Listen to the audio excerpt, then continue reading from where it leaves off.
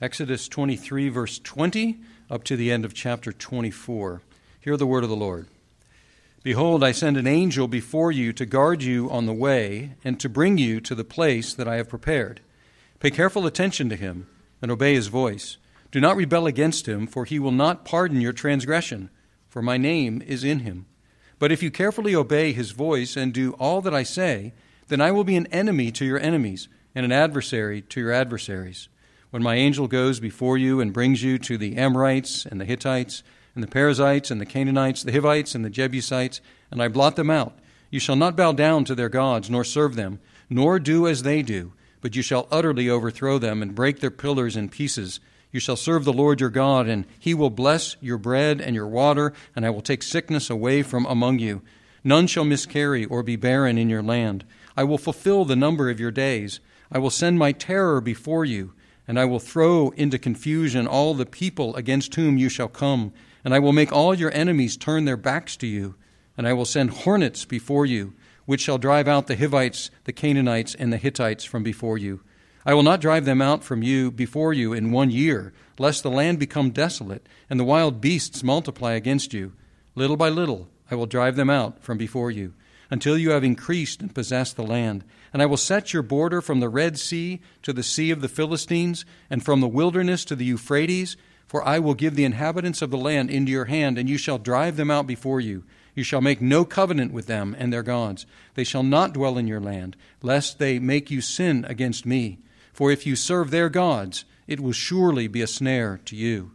Then he said to Moses, Come up to the Lord, you and Aaron, Nadab, and Abihu, the 70 elders of Israel, and worship from afar.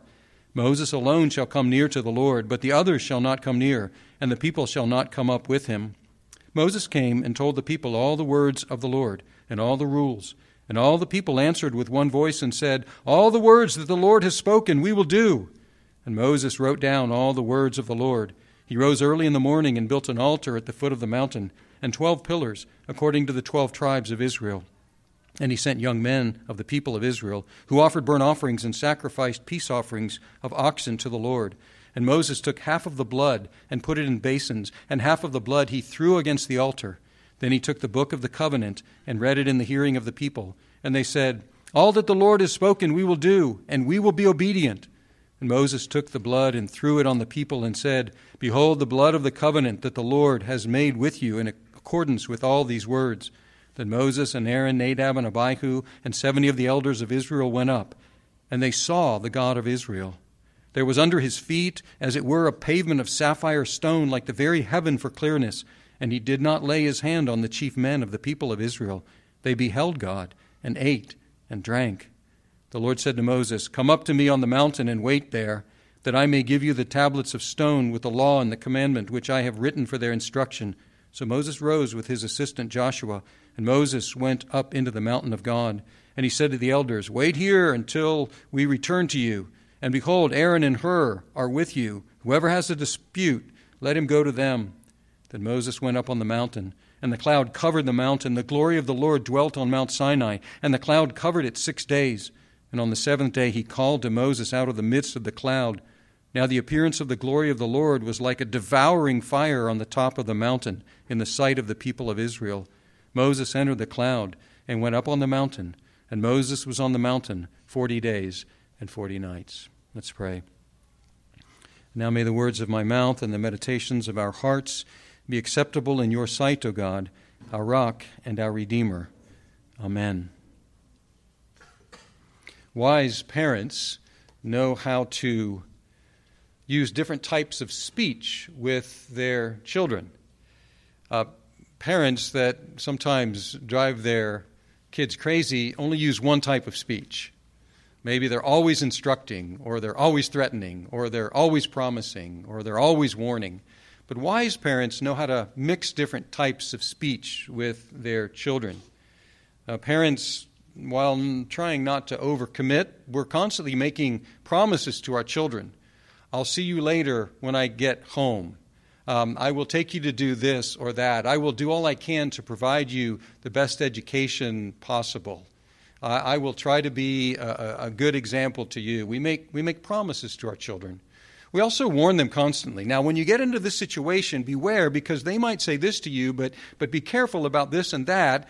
And we warn them, because if you go this way or that way, these are the kind of negative things that can happen to you. We also, most delightfully, invite them to ourselves. Come and sit on my lap. Come sit next to me and let's read a book. Hey, let's go get some lunch, or let's go get some dinner, or let's take a walk, or let's go play, or come and pray with me. We invite them to ourselves.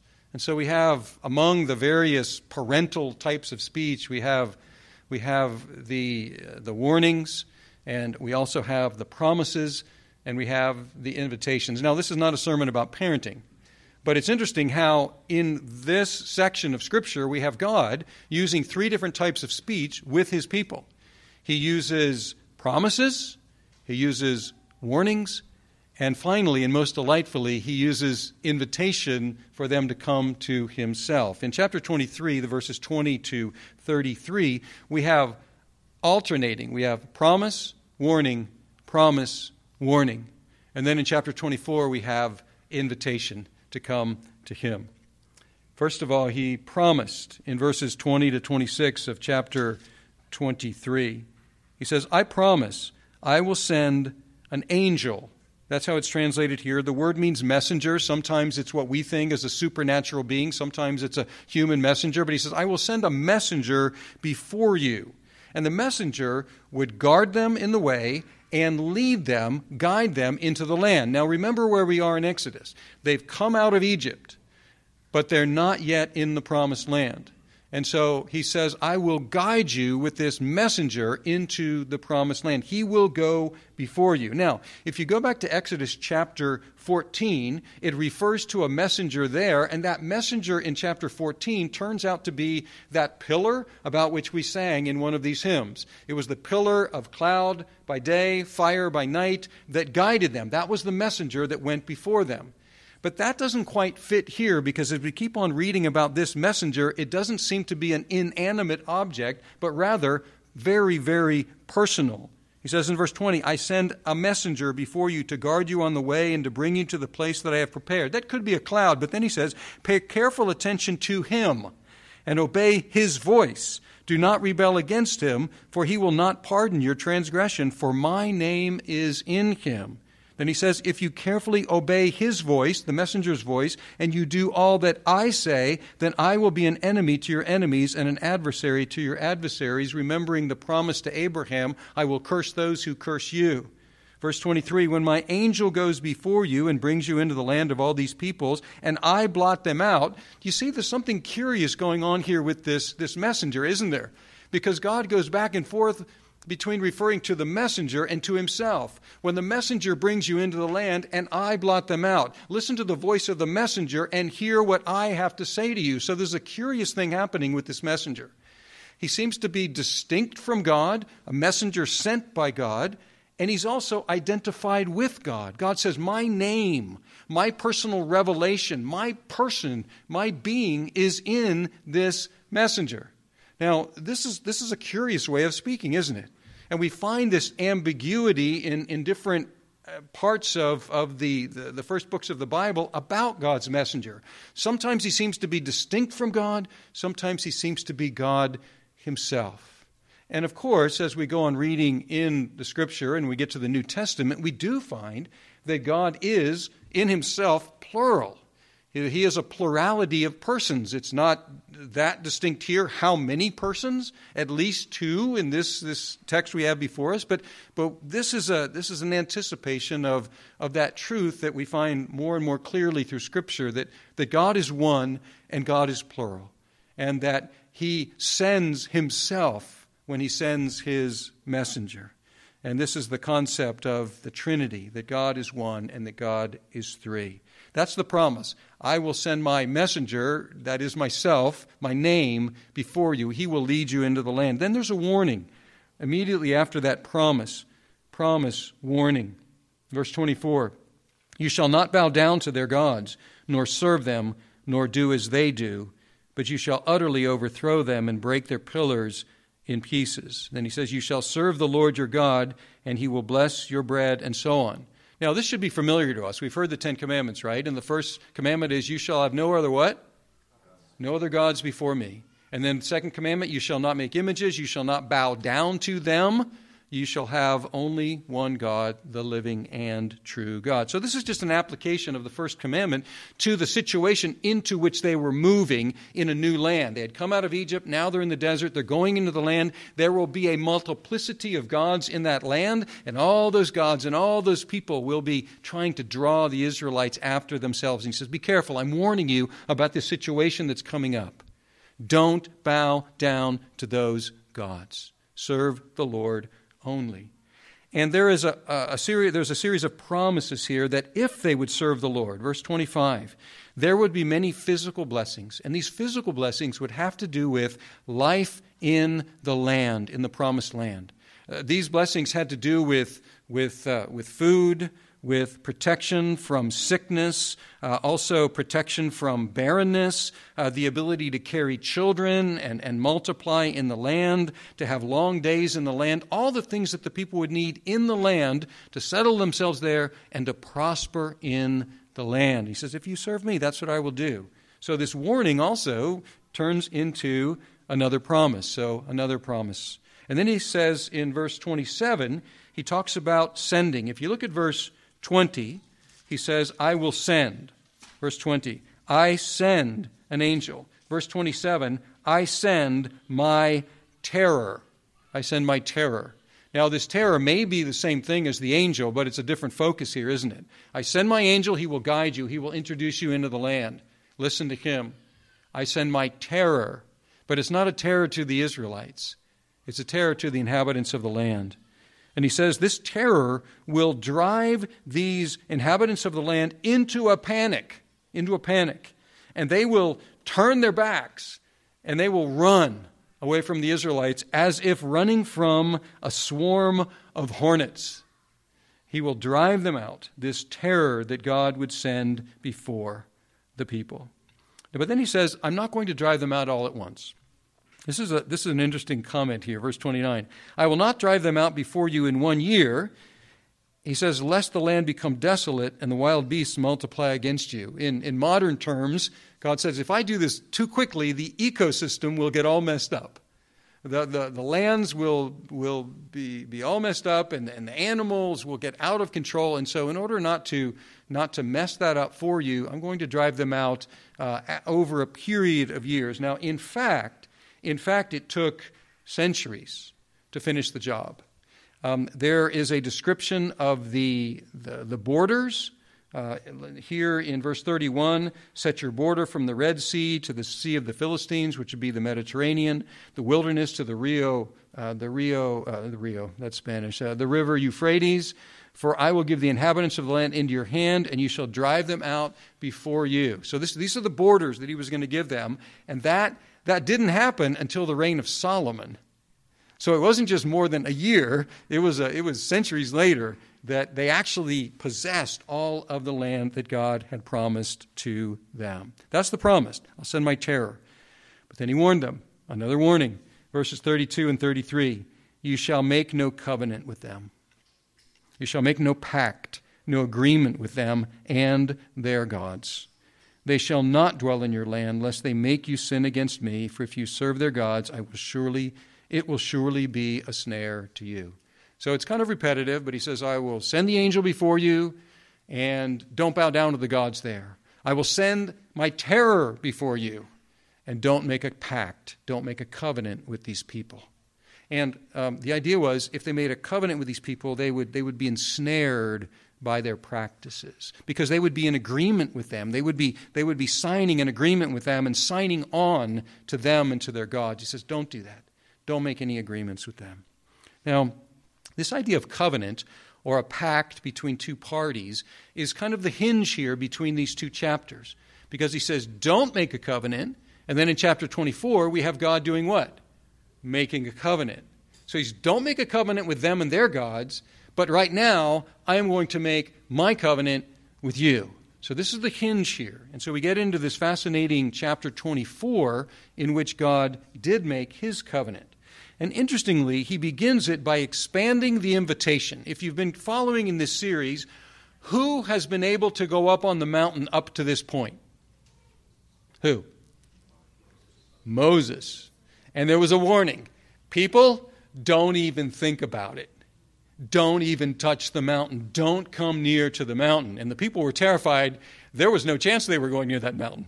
They were terrified because of the spectacle at the top of the mountain that Moses was having to encounter as he met with God. But notice now the invitation. The invitation is expanded here, not universally, but representatively.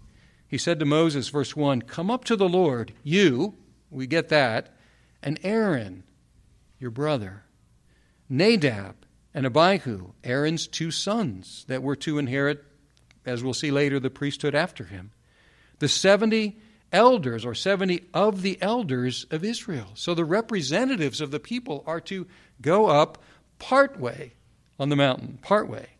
They would worship from afar. They wouldn't go all the way up. "Moses alone shall come near to the Lord, but the others shall not come near, and the people shall not come up with him." So we have a 3-tier system at this point. There is Moses, who's able to go all the way up and meet with the Lord. There's Aaron, Nadab, and Abihu, 70 of the elders. They're able to go part of the way up. And then there are the people that are not allowed to come near. First, however, before this could happen, there's a ceremony here. And the ceremony starts with Moses declaring all the words of the Lord and all the rules. Now, what are those? Well, what we saw a couple of weeks ago, chapters 20 to 23. Those are all the laws, 10 commandments, and all the rules. There were civil rules, there were ceremonial rules, there were moral rules, and so on. All of those he declared to them. And the people responded. And this is not the first time we've heard this from these people. And in verse 3. "And all the people answered with one voice and said, 'All the words that the Lord has spoken, we will do.'" Now, do you remember when Scotty preached on chapter 19? That's what the people said back then. But they were saying that in anticipation of hearing the Lord's words. They didn't know what it was, but they had this disposition, the Lord is good, whatever he says, we will do it. But they were ignorant of what God's words were. But now they weren't ignorant anymore. Now they had heard the laws and the commandments and the rules of God. And even after hearing these, they said the same thing.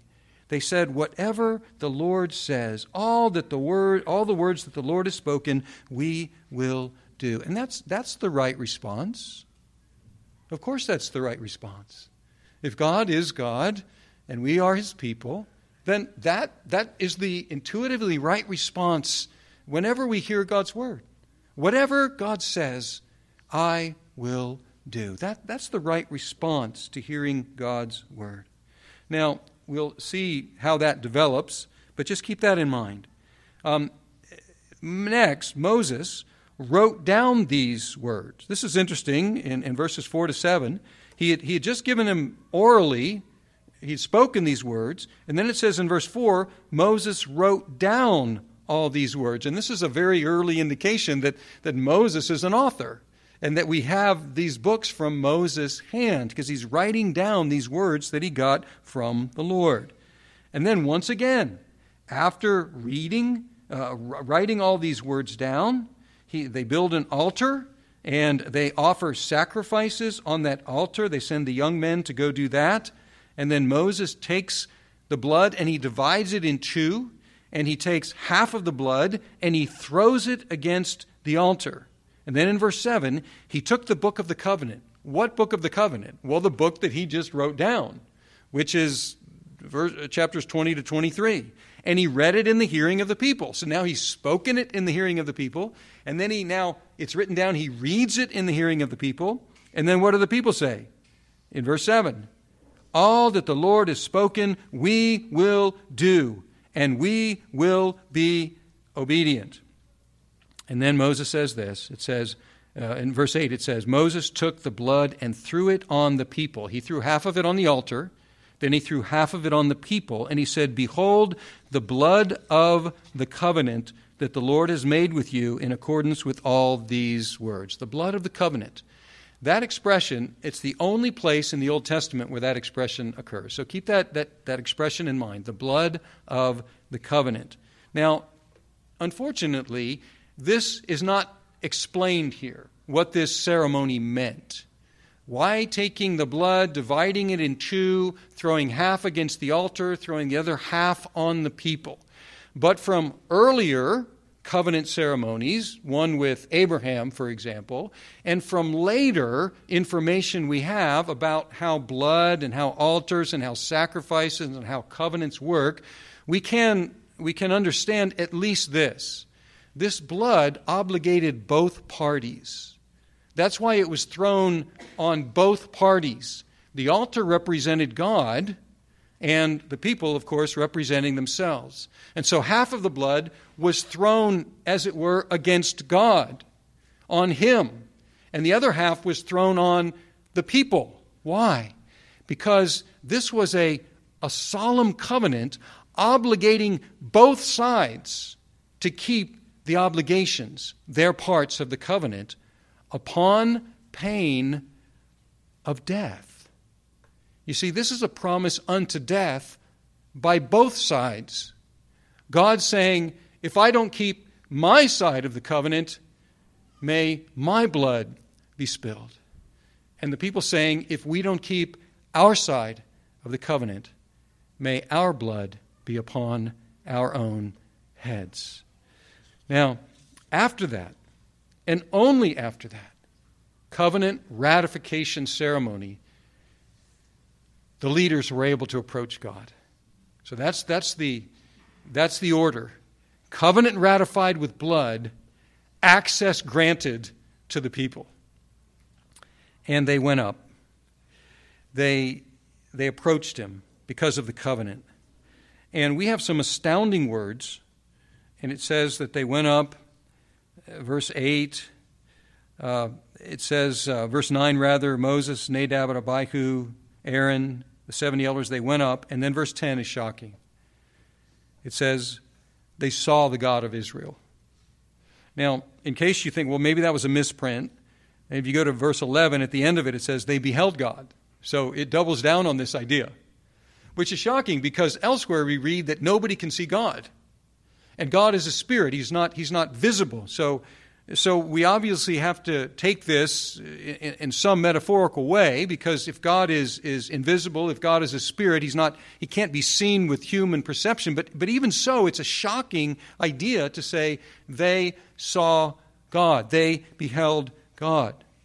Now, it immediately describes their vision. And notice, their vision of God is not of God. It's of his footstool. That's as high as their vision could go. It says, verse 10, and they saw the God of Israel. There was under his feet, as it were, a pavement of sapphire stone, like the very heaven for clearness. So what did they see? They saw the footstool of God. They saw the footstool of God, which was like heaven itself, indicating that God, his footstool, is all of his creation. And yet, there was something problematic about even as much as they saw of God. Look at verse 11. It says, and he did not lay his hand on the chief men of the people of Israel. They beheld God, but he didn't destroy them. So even the text recognizes that there was something problematic about this. Even the glimpse that they got of God could have been enough for him to lay his hand on them in judgment. But he didn't do that. He allowed them to get a glimpse of himself, and they were not destroyed by that vision. On the contrary, they had dinner. It says in verse 11, he did not lay his hand on the chief men of the people of Israel. They beheld God and ate and drank. They had a celebration. They had a party.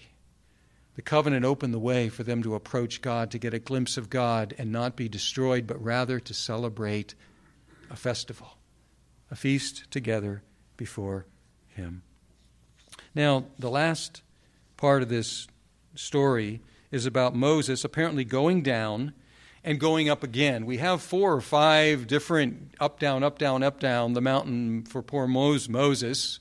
And it looks like he goes down again, and then he goes back up again, because the Lord said, come up to the mountain, wait there. He says, I'm going to give you the tablets of stone. We have the 10 Commandments, but they're not engraved on stone yet. And he says, I'm going to give you this. And so Moses goes along with his assistant Joshua. We met Joshua in a battle against the Midianites. And it says, you two come up. And then they wait 7 days, and Moses makes provision for his absence in verse 14. He says to the elders, wait here for us until we return to you. Behold, Aaron and Hur are with you. Whoever has a dispute, let him go to them. Now, what's he preparing for? It looks like he's preparing for a long absence.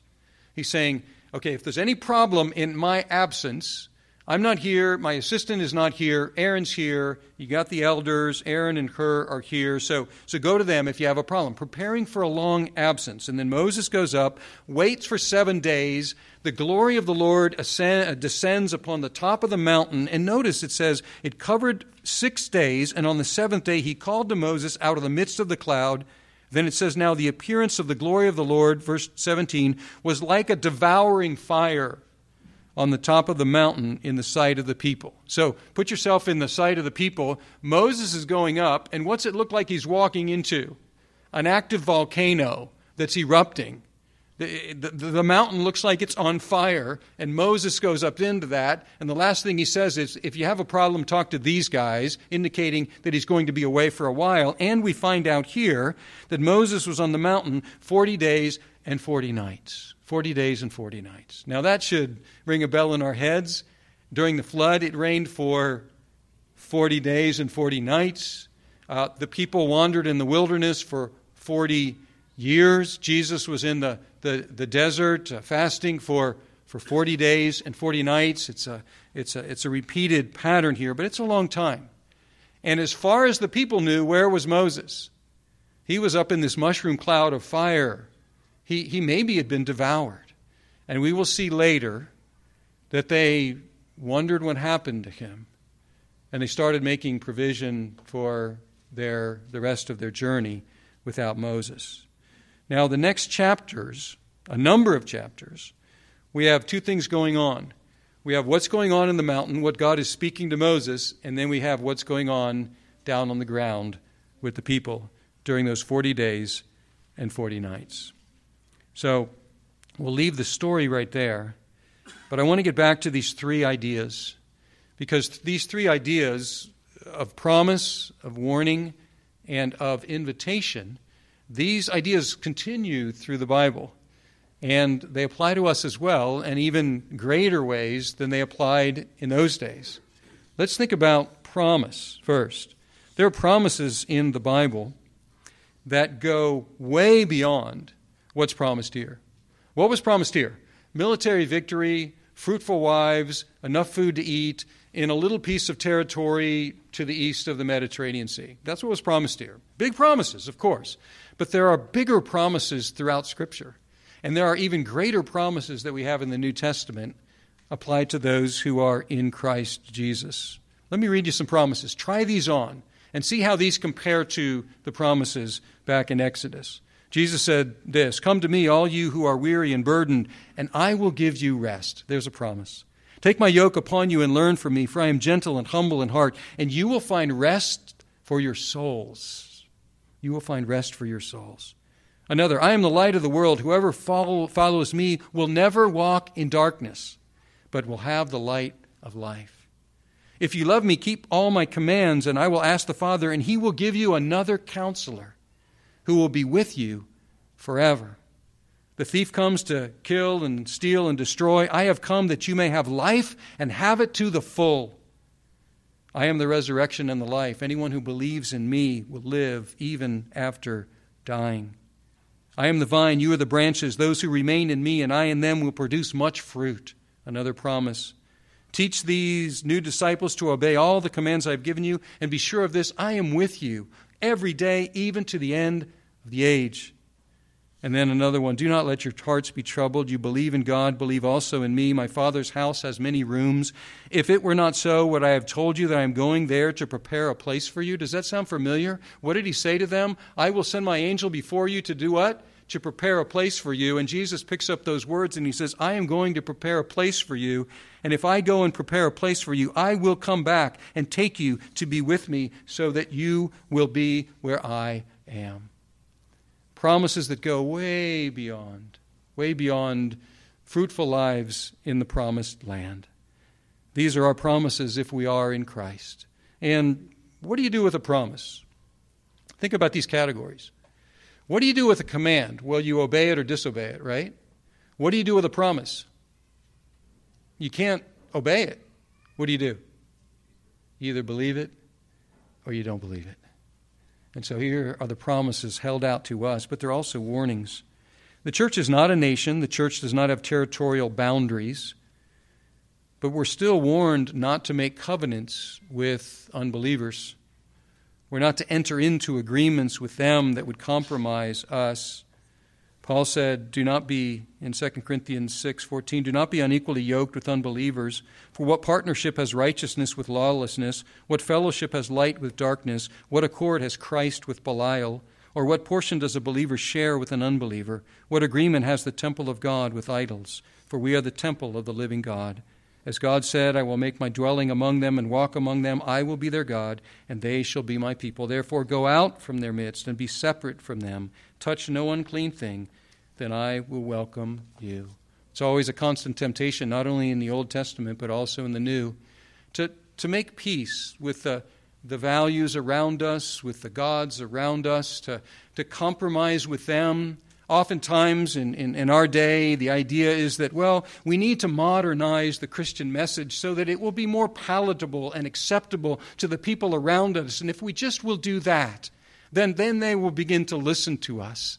But every time the church goes down that road, they don't listen to us anymore because we become just like them.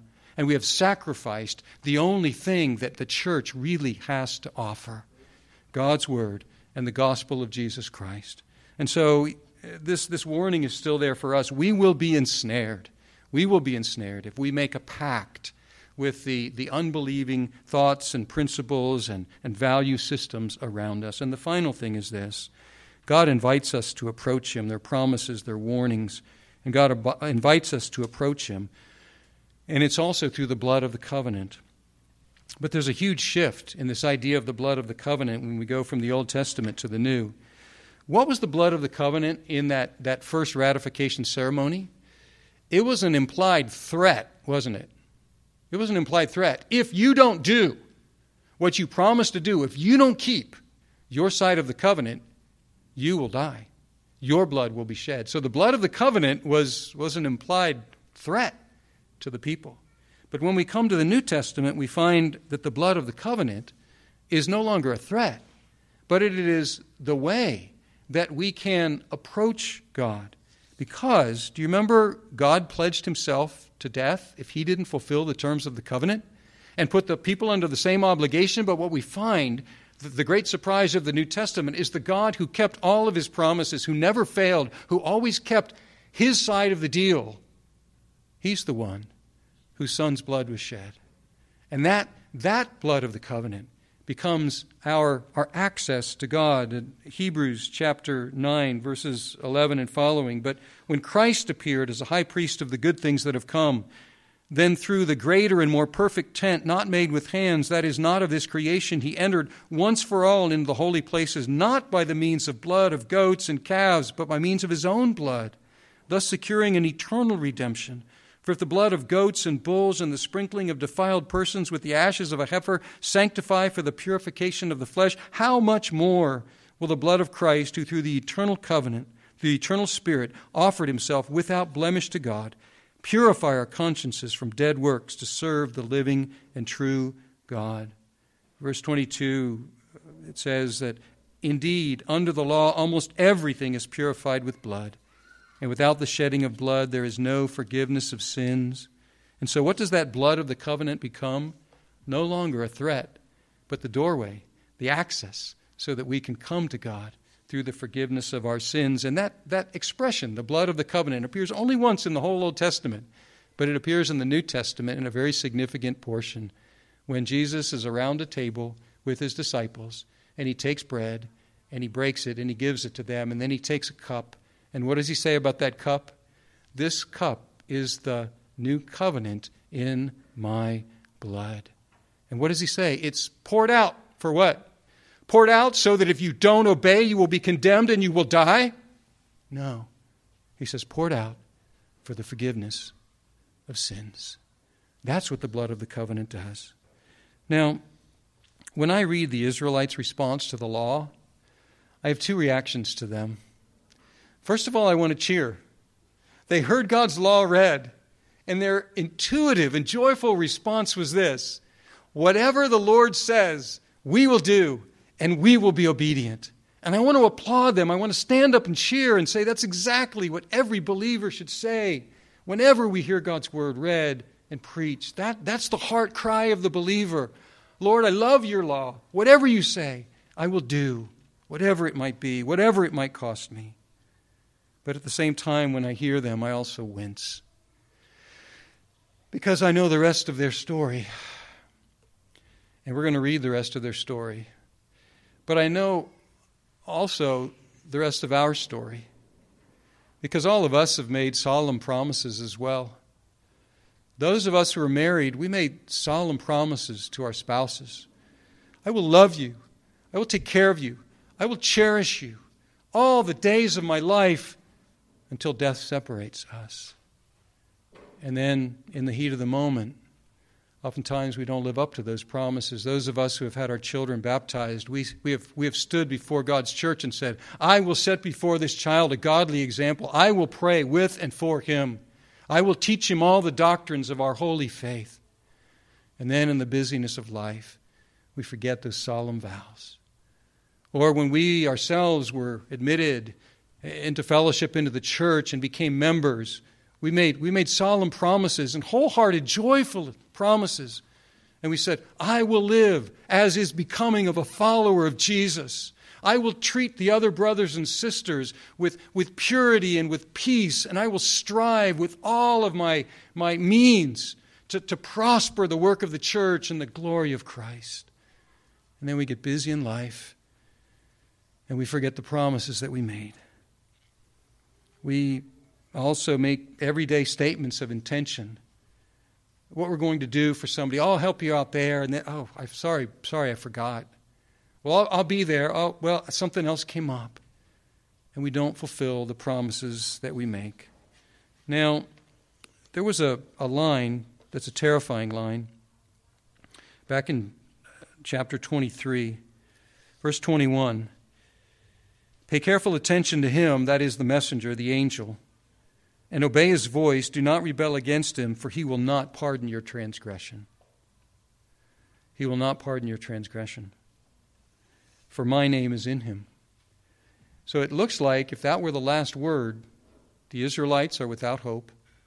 But not only the Israelites, any of us who have made a promise and not kept it are without hope, if that's the final word.